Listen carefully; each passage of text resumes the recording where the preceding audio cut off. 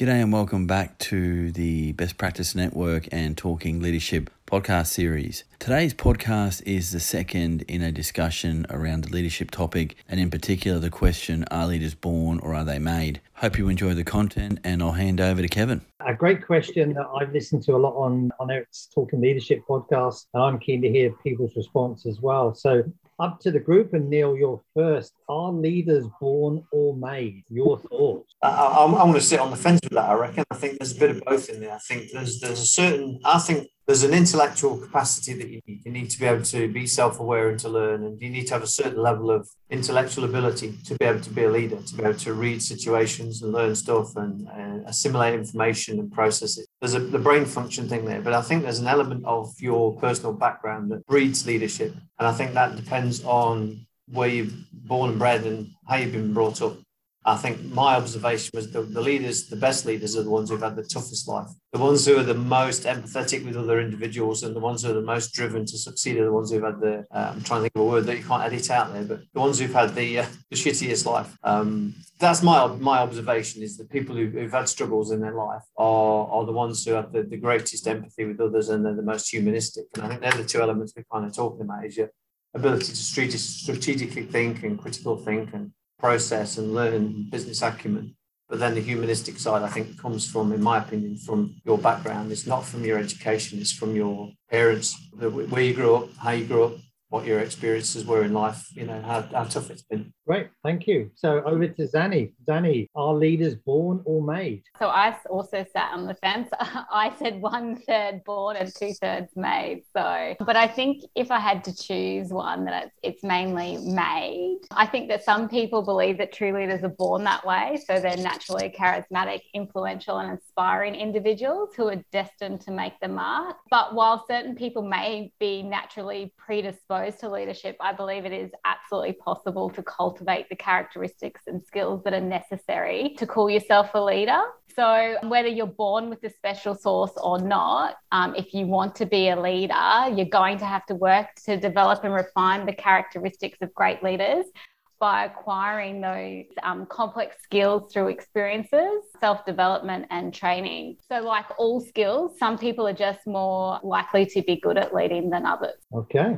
That's an I love the 1/3, 2/3. An interesting one there. Well, it's a challenging question, right? Because I think exactly right. You can be born natural leadership characteristics, but unless you choose to refine them and be really self-aware again and recognize your weaknesses and start to develop those weaknesses out, you're never going to be able to lead successfully. Yeah. And I think definitely it links to some of the comments from the first question, in terms of, the good attributes I'd listen to my response on the other podcast, and then we'll see how we match up from there. So I'm just going to change. Alan, I'm going to go to you next. Are leaders born or made, Alan? I will be the cracked record here. I support the previous two answers. I think Zanny's 2/3, 1/3, I think might be a nice proportionate mix, because I think you can learn the skills of leadership. You can, in an organisational context, start to learn that you need to provide feedback, you need to delegate well, etc., etc. You need to create those linkages with strategy so people can understand the purpose of the organisation and how they contribute. And it goes to some of those personal EQ, self-awareness things. But going to Neil's point about the struggles and tribulations of you don't know how easy you've got it, brown paper bag in the middle of the road, gravel for breakfast. Don't necessarily know if you have to have a tough upbringing, but I think you do have to have some personal characteristics that allow you to put yourself forward to be seen or a desire to want to make a contribution to make the place better. And, not everyone has that. So I think there is this personal orientational, personal makeup, whether it comes from nature or from nature, I don't know. But I think there is some personal characteristics that you need to have to be able to take the role. I don't want to necessarily use the word ambition, but there possibly is a bit of that. It's a case of a preparedness to put yourself forward, a self-awareness, and prepared to take a few risks, I guess, because leadership becomes a lonely place the higher up you go up that slippery pole. Thank you, Alan. Over to Ron. So Ron, are leaders born or made? I've got a firm view on this one. So my firm view is the capacity to be a leader is something that you are born with. The type of leader you become, that is something that is made. So let me elaborate. So I've seen individuals that have had identical upbringings that you've got, and even to the point of, whether they be twins, that you've got someone that becomes a leader and someone that does not, but identical upbringing. So I don't think it is related to your upbringing. I think it is a case of, if you are born a leader, it is just about your capacity to be a leader. I'll give you the analogy. So the analogy is athletics or sport, right? So individuals are born with their potential to excel at a sport or not. Those that are born with the potential to excel, they make a decision to pursue a sport and the support that they're going to pursue. Yeah? And that comes through a range of experiences and the opportunities afforded to them. So I've come across, and look, I've done a bit of my own, I guess, personal reflections. I've spent plenty of time sitting on airplanes across the Pacific, and it's my time to reflect, and I reflect on individuals and the different behaviors that they have. And I'm absolutely convinced that this capacity is something that is born into you. Now, similarly, when we work with businesses in elevating their performance, we will purposely look for leaders in the business that have got that natural leadership ability. And they may be one of the machine operators, but they are a leader. If that leader decides to have a anti-management theme to them, they can lead others and influence others to the dark side. However, once you turn their view and they now look to the light side of this is actually a positive thing for the employees, you will see the employees that had followed them to the dark side will follow them to the light. And it's not because they've had any training. There's not because they've got any particular leadership responsibilities or leadership training or position or anything. It's because they are a natural leader. They exude that confidence. So born with the capacity, you make the decision and you make the which leader you become. Thank you, Ron. And Mr. Morgan now. So Chris, are leaders born or made? I think it's been interesting. There's definitely a combination. I don't think there is a black and white answer for this one. And I don't believe there is myself. Very much believe that experience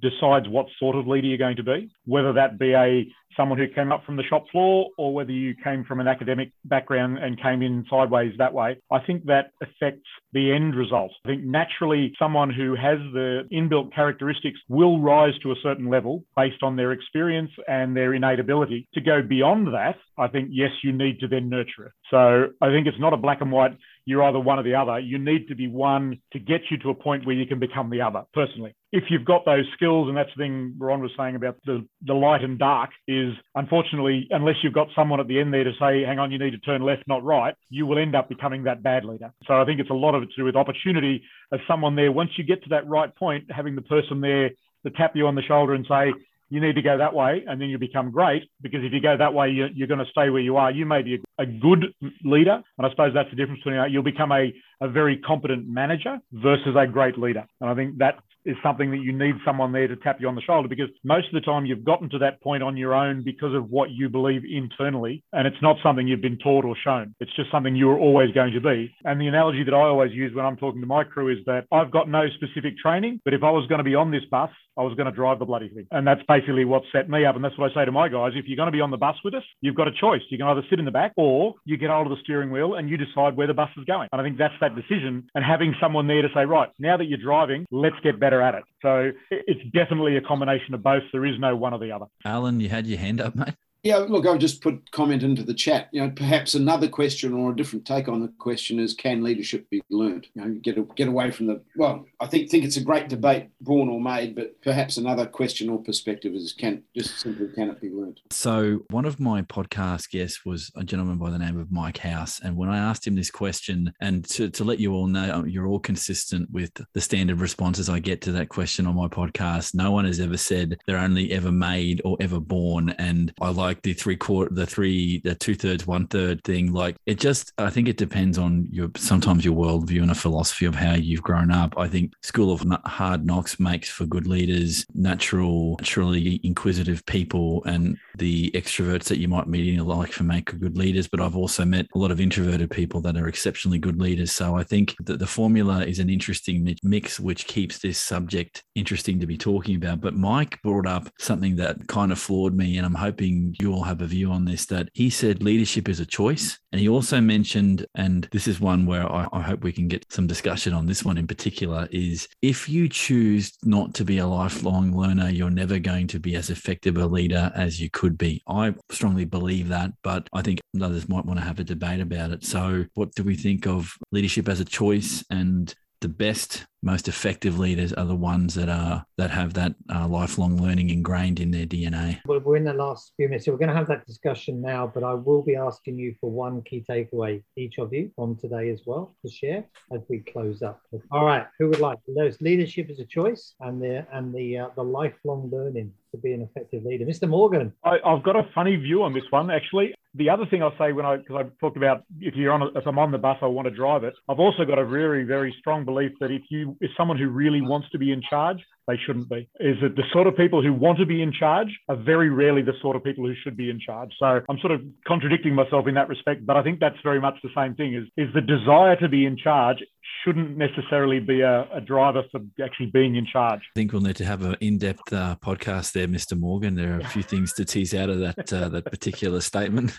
For those that are listening, everyone is shaking their heads in furious agreement. This thing called leadership is not, if it was precise and we knew exactly what the formula was, we wouldn't have as many people engaging in the discussions around it, because it's a not exact science. Hey, who'd like to go next? Neil? I've always had the same view that people who want to be in charge shouldn't be allowed to be. But I think that the way I look at that is I reinterpret that as being what I said before about this sort of personal accountability. The leadership choice is it starts with me. Leadership starts with me. Even if you've not got great leadership above you, it doesn't mean that you have to cascade that behavior. You can start at your level and say, I'm going to take this on and I'll be a leader. Especially, and that's probably the case for me, is sometimes I got really poor leadership and I thought, well, I'm not going to let that influence the way that I influence my team. I'm going to take it on board. That's the choice thing, I think, is that it starts with me. It's that ownership, that accountability to say, I'm not going to let other leaders influence me. I'm going to get on with it at my level. If you're in a bad situation like that, the lifelong learning thing, I totally agree with that. I think then what you said before about being naturally curious, I think is the important thing there. I think you can inspire other people if you demonstrate your ability to assimilate information, learn the process, and then use that to make decisions and to guide other people. I think if you're naturally inquisitive, you're constantly hungry for more information, that inspires other people to mimic that behavior. So I think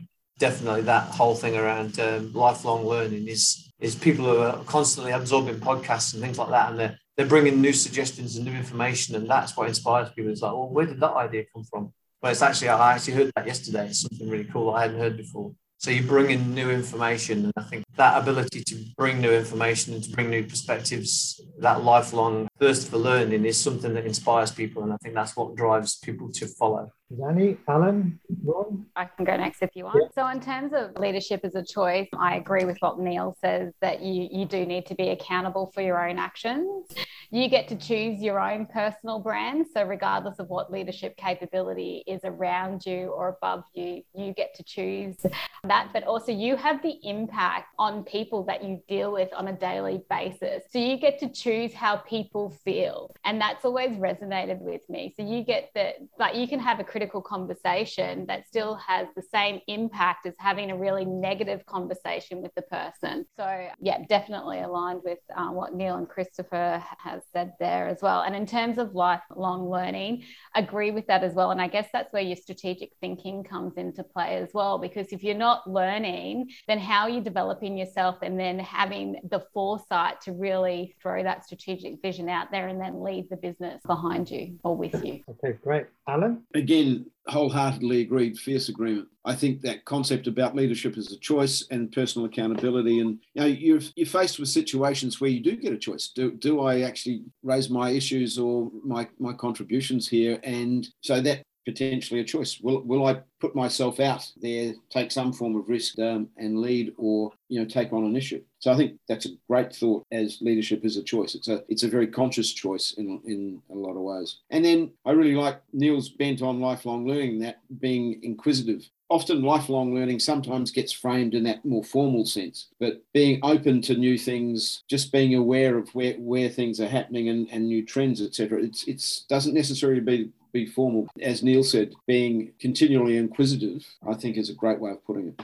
Alan and Ron, just to close this question off. I'm going to dig my heels in a little bit on this one. So I'm going to go back to my views on born or made. So I still think that the capacity to be a leader is something you're born with. However, the decision to become a leader and the type of leader is the choice. That choice is influenced by the experiences that the individual has, but also their own personal values, their own personal being is helping where that choice would lead them. And again, there's strong leaders that are on the light side or the dark side. You know, hey, you even you go to the extent of, you look at some of these crime kingpins and what they manage to do, some amazing leadership skills, but the sort of leadership that luckily the majority of us find despicable. But hey, they get people to do some fairly wacky things, right? That's still leadership. So the choices there are about how you embody that leadership and where you want to take it. Similarly, if I just quickly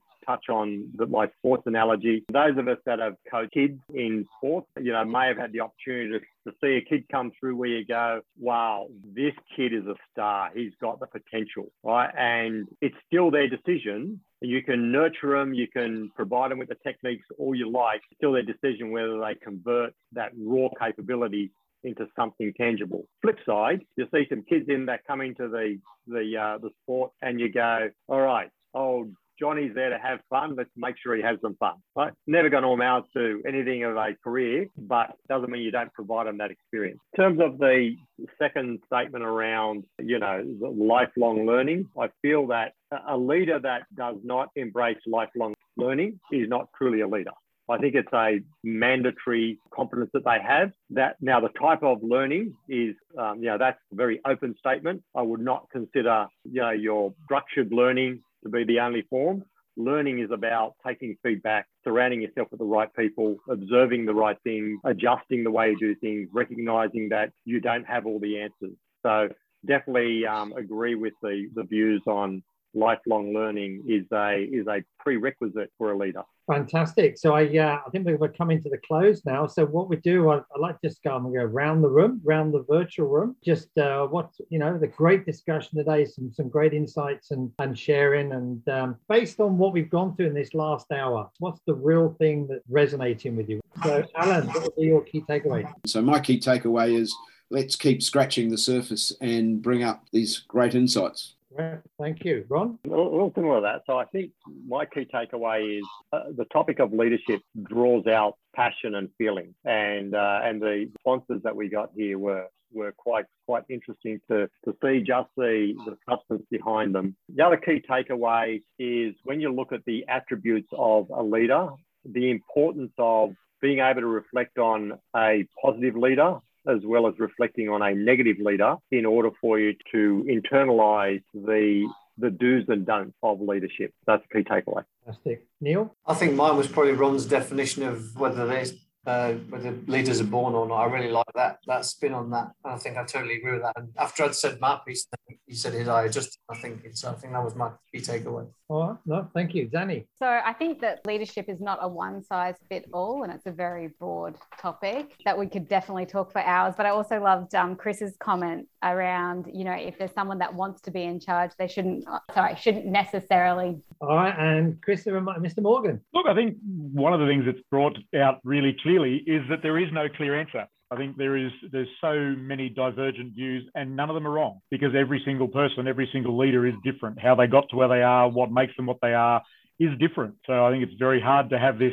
here's the plan to make a leader. There isn't one that you can put on everyone. So I guess that makes people like you, Ron, makes your life hard. Same with you, Alan. There is no, okay, here's a template, let's make a leader. So I think this has highlighted that even more. People get capped out at certain levels of leadership as well. And applying any sort of template can often dissuade people that otherwise would be brilliant. Great point. Well, I know Eric is going to close out this session now, but I'll just take the opportunity to thank everybody on this first series of podcasts and look forward to future ones and and definitely as we build the discussion and on interest in how we go. So, Alan, I'm just going to say thank you very much for today. It's been fantastic. Ron, thank you very much as well. Zanny and Christopher and Neil as well. So look forward to future discussions as part of this Best Practice Network and Talking Leadership podcast series. So I'm going to hand over to you, Eric, just to close out today. Yeah, look, again, thank you everyone for participating. I often ask why I got into podcasting around this topic. And when you have sessions like this,